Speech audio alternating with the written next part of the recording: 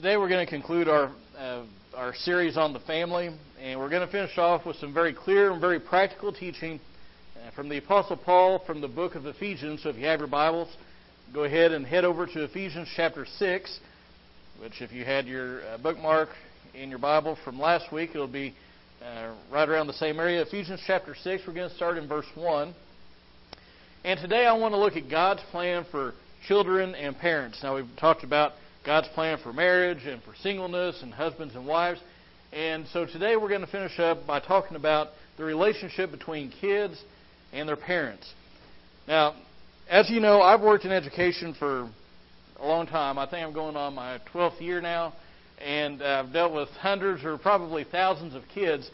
And I've noticed just in the, relatively short time that I've been working there, there's been a change in kids. And probably if you've dealt with children, you've probably noticed a change as well. Now, I've noticed two main things about them. The first is I've noticed an increasing lack of respect for those in authority. Instead of recognizing that parents and teachers and principals and police officers and all those people who have a rightful authority over them, instead of recognizing that, a lot of kids, for some reason, even the real little ones, think that they are in charge. And what blows my mind is that many parents go along with that crazy notion that the kids are running the show. Edward VIII, he was at one time the king of the United Kingdom, uttered these famous words about America. He said, quote, "The thing that impresses me most about America is the way parents obey their children." End quote. And sadly, that's an accurate observation many times. The other thing I've noticed about kids is an increasing sense of entitlement. And what I mean by that is a lot of children, and I know I'm painting with a broad brush, this doesn't include everybody, but by and large, I've noticed that a lot of kids seem to think that they are owed something simply because they exist on the face of the earth. Have you ever noticed that? If you take a kid to the store, they think they're owed a toy. If you go to town to get groceries or whatever it is, they think they're owed a meal at a restaurant. They think they're owed a car when they turn 16. They're owed a new phone or an iPad or a game console. They're owed this, that, and the other. And we as adults, they think, owe them something simply because they grace us with their presence. And again, I know I'm painting with a broad brush that doesn't include everybody, but I want to tell you that's not the way God has set things up. And I realize that we have reality and we have God's ideal, and those two things don't match up right now. And so what I want us to do is I want us to look at the book of Ephesians chapter 6 and see what God has ordained for the family relationship between children and parents. Now, I mentioned this, I think it was last week, that Paul's teaching in this section was really revolutionary at its time. And that was the case here because at the time that Paul wrote this, children have very few, if any, rights. Now today, what do we hear? Well, do it for the kids. Do it for the kids. Put the kids first, and their welfare is always appealed to. But that wasn't the case in Paul's day. And so this instruction here, remember, the parents, the father especially, had absolute legal control and authority over the whole family. And so when Paul, in just a little bit, he's going to say, guys, you need to be careful how you parent because the way it's going to affect your kids. That was unheard of at the time of his writing. Okay, it was light years ahead of its time. So anyway, if you found Ephesians 6, please stand with me in honor of God's Word. And we're going to pick up reading in verse 1, and we'll just read a few verses. He says, children, so this is a letter that was supposed to be read in church, and you figure there are going to be kids there. So kids, this is for you. Children, obey your parents in the Lord, for this is right. Honor your father and mother, which is the first commandment with a promise, so that it may be well with you, and that you may live long on the earth. Fathers, do not provoke your children to anger, but bring them up in the discipline and instruction of the Lord. Thank you. You may be seated.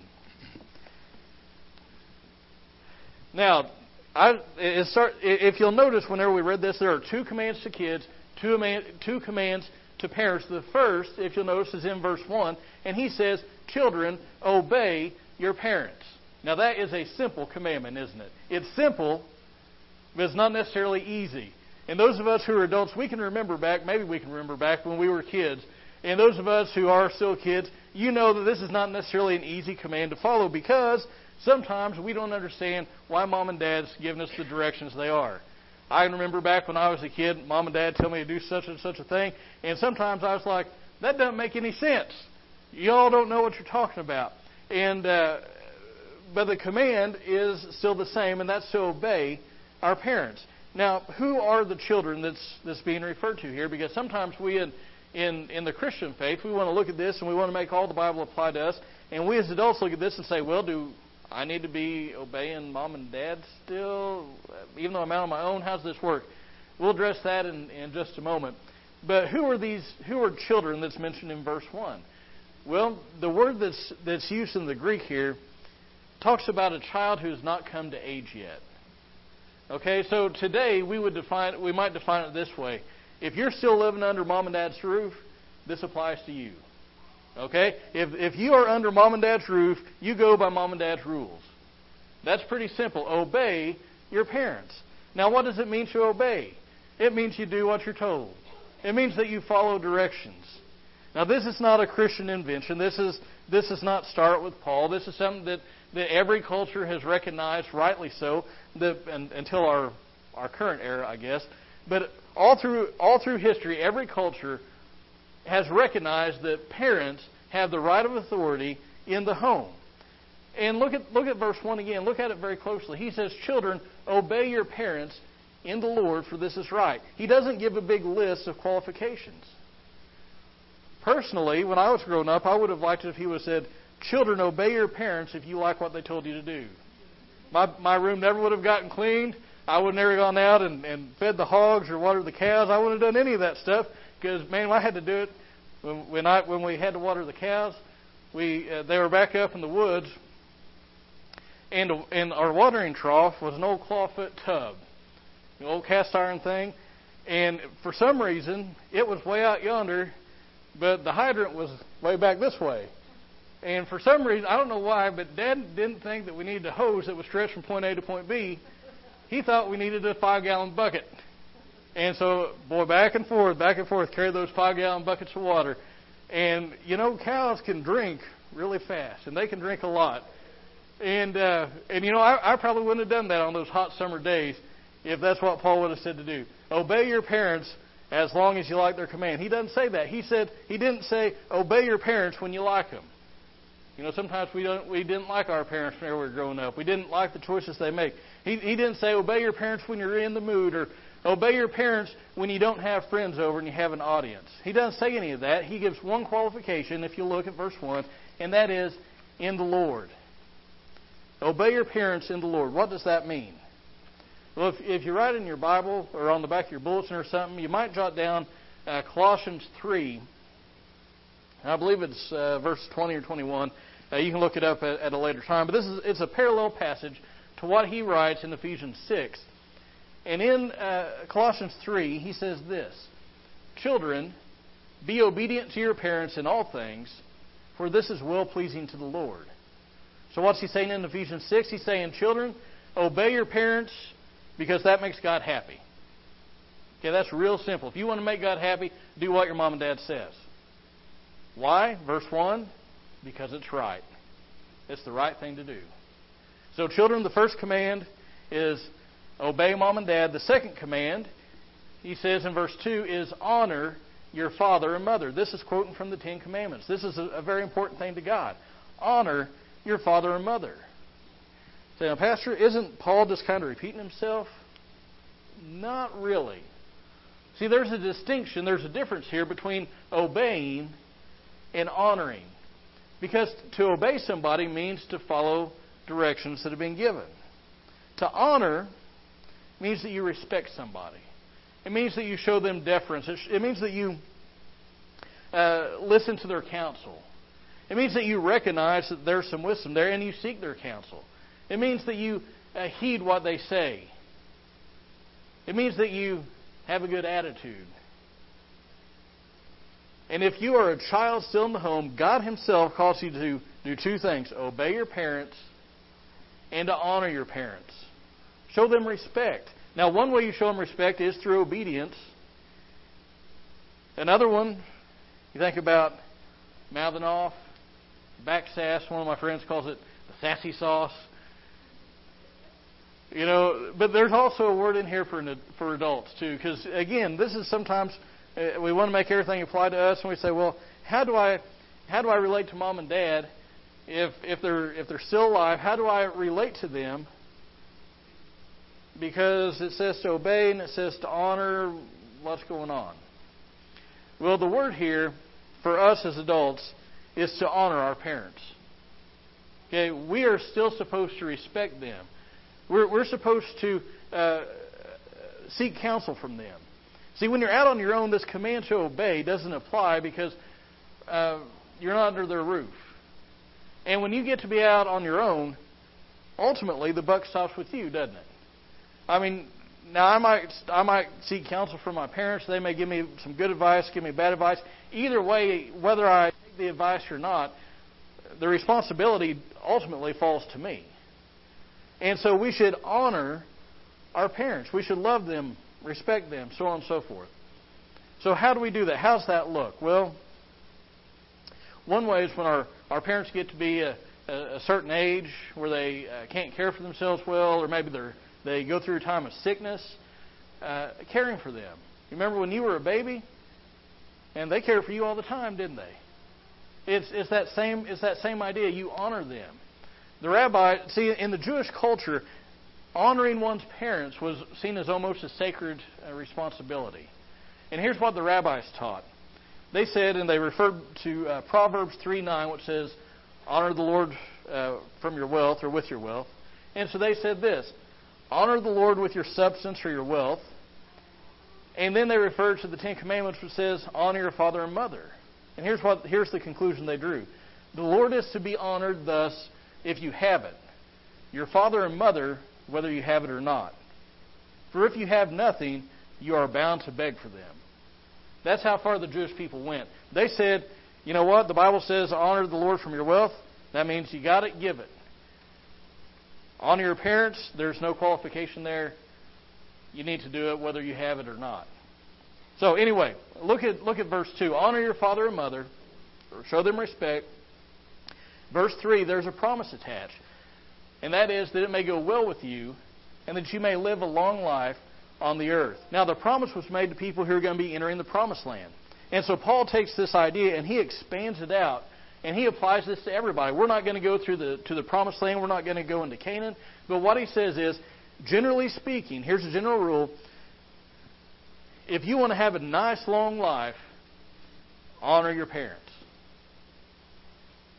Now, I think in all cultures we see long life as being a blessing, don't we?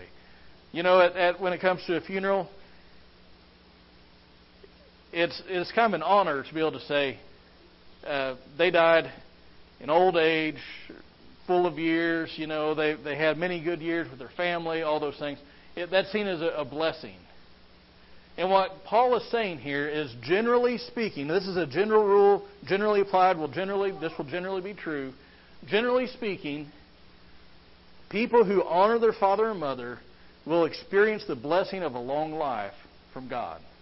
Now, this isn't, we all know people who have died young and they honor their father and mother. This is not, this doesn't happen 100% of the time. But generally speaking, a rule of thumb is there's a blessing attached with this of a long life. So kids, obey, honor your parents. I figured I'd get some amens on that one. So anyway, now we turn to us as adults, those of us who are parents. And he says in verse 4, fathers, do not provoke your children to anger, but bring them up in the discipline and instruction of the Lord. So the first thing he says is, don't provoke your children to anger. And you might be noticing that, especially you ladies, look at verse 4 and say, oh, it's addressed to fathers. You might be thinking, I'm home free. This doesn't apply to me. But this is applicable to both fathers and mothers. It was applied directly to fathers because, again, in that culture, the fathers had they were in charge of the government of the family, I guess you'd say. And so this sister passage out of Colossians 3 again, whenever it talks about fathers, do not provoke your children to anger, it says, do not exasperate your children. The word used has the idea of provoking to wrath or provoking to anger. What does that mean? Well, I like the way one commentator put it. He talked about souring their temper. Souring their temper. In other words, the way that we parent can make our kids be angry kids. Now, just because I've dealt with hundreds of kids in schools, and I've seen some kids that come in and they're mad all the time. Just because you see a kid that's angry doesn't necessarily mean that their parents made them that way. Some people are just, that's the bent of their personality. Just like some kids have a bent to their personality of being always the optimist. It doesn't matter what's happening, they can see the silver lining. Other kids have a bent towards sulking. And no matter what good thing happens, they can always see a cloud of some kind that's bad. But what he's saying is that we can mold our kids' personalities in the way that we parent them. Look at verse 4 again. He says, "Fathers, do not provoke your children to anger." Now, how do we do that? Well, every child's different, so the way that you provoke whatever child it is going to be different between child A and child B. But some things I think that are universal are things like unreasonable demands. Those of us as adults in the workplace, we know what that's like, right? The boss comes in, makes an unreasonable demand. It makes us mad. It embitters us towards them. Unreasonable demands, petty rules, a whole bunch of petty rules they have to follow. Being severe in punishment. And I think that last one is a big one. And this one personally, as I was studying and reading and praying about it, this one was convicting towards me because I'm not abusive or anything, but I've disciplined or punished out of anger when I was angry. And probably if you're a parent, you would, in an honest moment, you would say that you've done the same thing. But I want to read a few convicting words from a commentator. It's an old commentator, so the way that he phrases things is a little bit different. It's about 2 paragraphs long. But when I read what he was saying, boy, we'll just see if it does the same thing to you as it did to me. Talking about the souring of their temper, he said, "It is that of souring their temper, of making them feel that the parent is they're under the influence of anger, and that it is right for them to be so too. This is done, 1, when the commands of a parent are unreasonable and severe. The spirit of a child then becomes irritated and he is discouraged, Colossians 3:21. 2, when a parent is evidently excited when he punishes a child. The child then feels that if his father is angry, it is not wrong for him to be angry, and the very fact of anger in a parent kindles anger in his bosom just as it does when 2 men are contending. If he submits in the case, it is only because the parent is the strongest, not because he is right. And the child cherishes anger while he yields to power. There is no principle of parental government more important than that a father should command his own temper when he inflicts punishment. He should punish a child not because he is angry, but because it is right. Not because it has become a matter of personal contest, but because God requires that he should do it, and the welfare of the child demands it. The moment when a child sees that a parent punishes him under the influence of anger, that moment the child will likely to be angry too, and his anger will be as proper as that of the parent. And yet, how often is punishment inflicted in this manner? And how often does the child feel that the parent punished him simply because he was the strongest, not because it was right?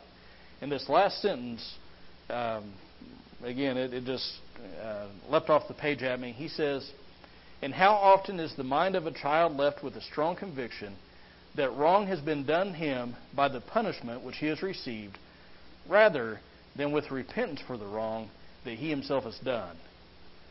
And I read that and I thought, boy, there have been times whenever I have been provoked to anger, and when I've punished when I've been angry, I usually go further, I'm harsher than I am whenever I'm calm. And what he says here is, fathers, don't provoke your children to anger. You need to be careful how you discipline, how you raise, how you parent your child.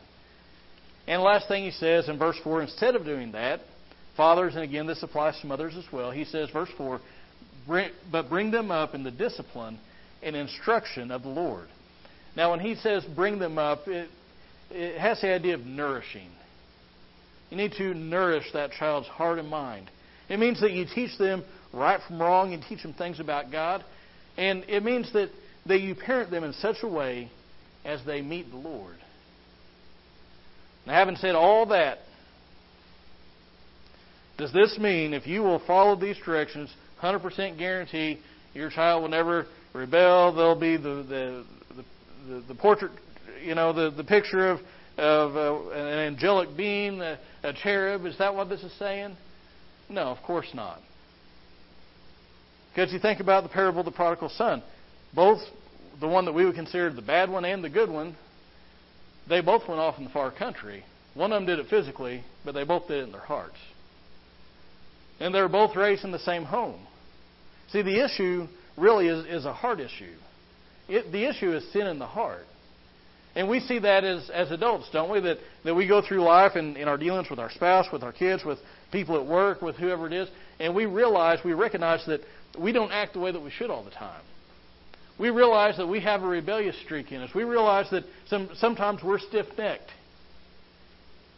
And there's sin in the heart.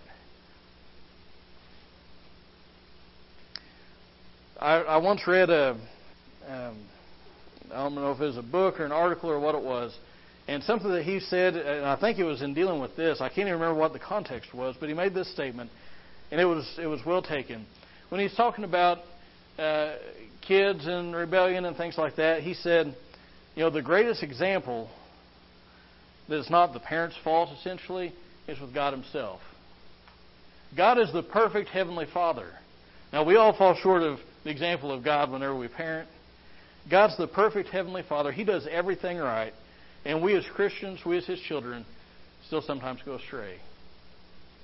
Sometimes we as Christians still go off in the far country, and God still loves us.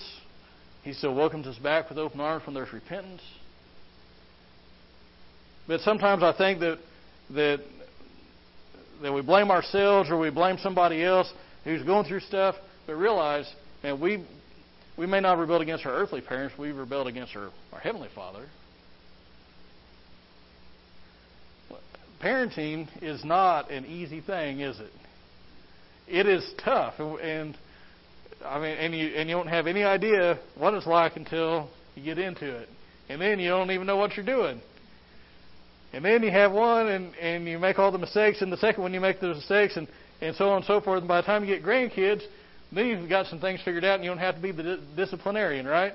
And then you can just love them and send them home whenever they get ornery and spoil them, and it's all great. Now listen, parenting is tough. And I wish that there was a book that said, in this situation, do this. But then if the other party does this, then you do that. And I wish it was laid out like that, but it's not. But you know what? As difficult as it is, it's a great privilege and responsibility to be a parent. And I know that parenting, for a long time we didn't want to have kids. We weren't interested in it. And then we couldn't have kids when we wanted them. And I'm not downplaying anybody's situation, but I realize also that parenting's tough. And maybe you need to work on some part of it. Kids, work on obeying mom and dad. I promise nobody's parents gave me money to say that. That's what the Bible says. Obey them, honor them, respect them, do what they ask you to do what they tell you to do. Parents, Paul says some very pointed things. He says, don't exasperate your children. Don't provoke them to anger. Don't discipline or punish them out of anger. If you have a parent that's still living, honor them, respect them. And again, parents, try to parent wisely. Pray for your kids. Pray for those kids. Maybe you've got a kid or a grandkid that is really weighing on your heart. Pray for them. Maybe you need to ask forgiveness for something. Like I said, I read this and I was like, man, she's only 5. And I've failed so many times already. I wish I'd go back and do some of those things over. But we can't. We only have one shot at it. Maybe you need to ask forgiveness for something. Well, I don't know where you find yourself, but whatever position it's in, do the things that God's laying on your heart. Don't stand with me as musicians come. And as you stand, I ask you to bow your heads and close your eyes.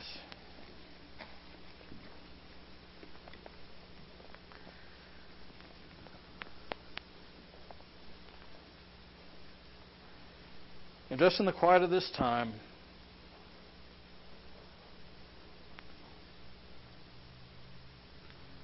I'd encourage you, if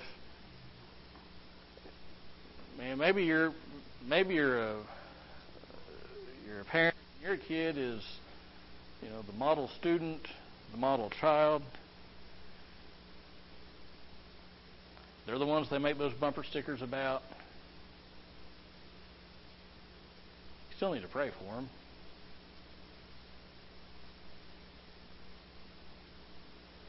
Still need to lift them up to God, because the Bible says bad company corrupts good morals. Pray they'll have wisdom in their friends. Maybe your kid's not that perfect angel. You need to pray for them too. Same things. Pray they'll have good, godly friends. Pray for protection. The world today is so much different than when any of us were kids.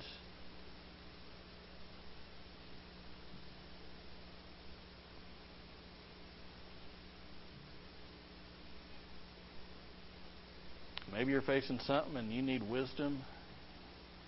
The Bible says that if any of you lacks wisdom, let him ask of God. He gives freely and liberally.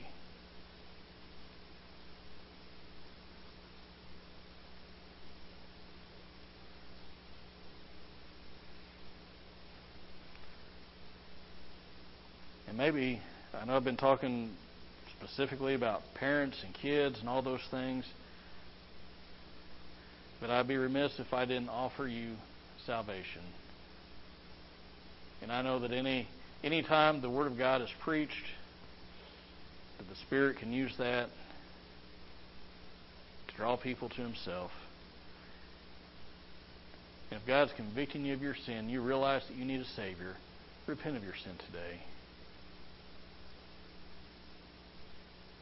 Ask God to forgive you. Ask Him to save you.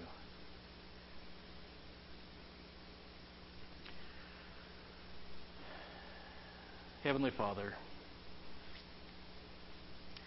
Lord, we thank you for the awesome possibility and responsibility that parenting is. And Lord, I know that there are so many different situations here with kids that are grown, kids that are in the home, and just a lot of just all kinds of situations.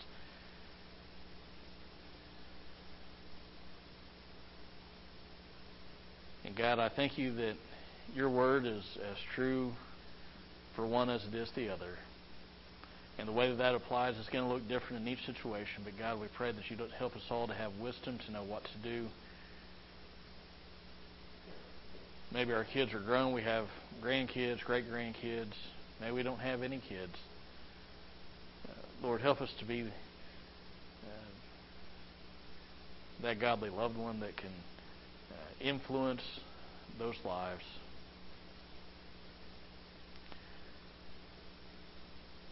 And just because maybe we have a kid that's grown, help us to keep living right, because we know that the choices that we make have a huge influence on our kids, no matter what their ages are. God, I pray for each person here who's in the situation in which they find themselves. Lift those things up to you and ask that you would do your will. God, again, we pray for wisdom. pray that you would help us all as we just do the best we can to make godly choices in imperfect situations, with imperfect knowledge, and imperfect people. Just help us to do things that please you as best as we know how. In Jesus' name, amen.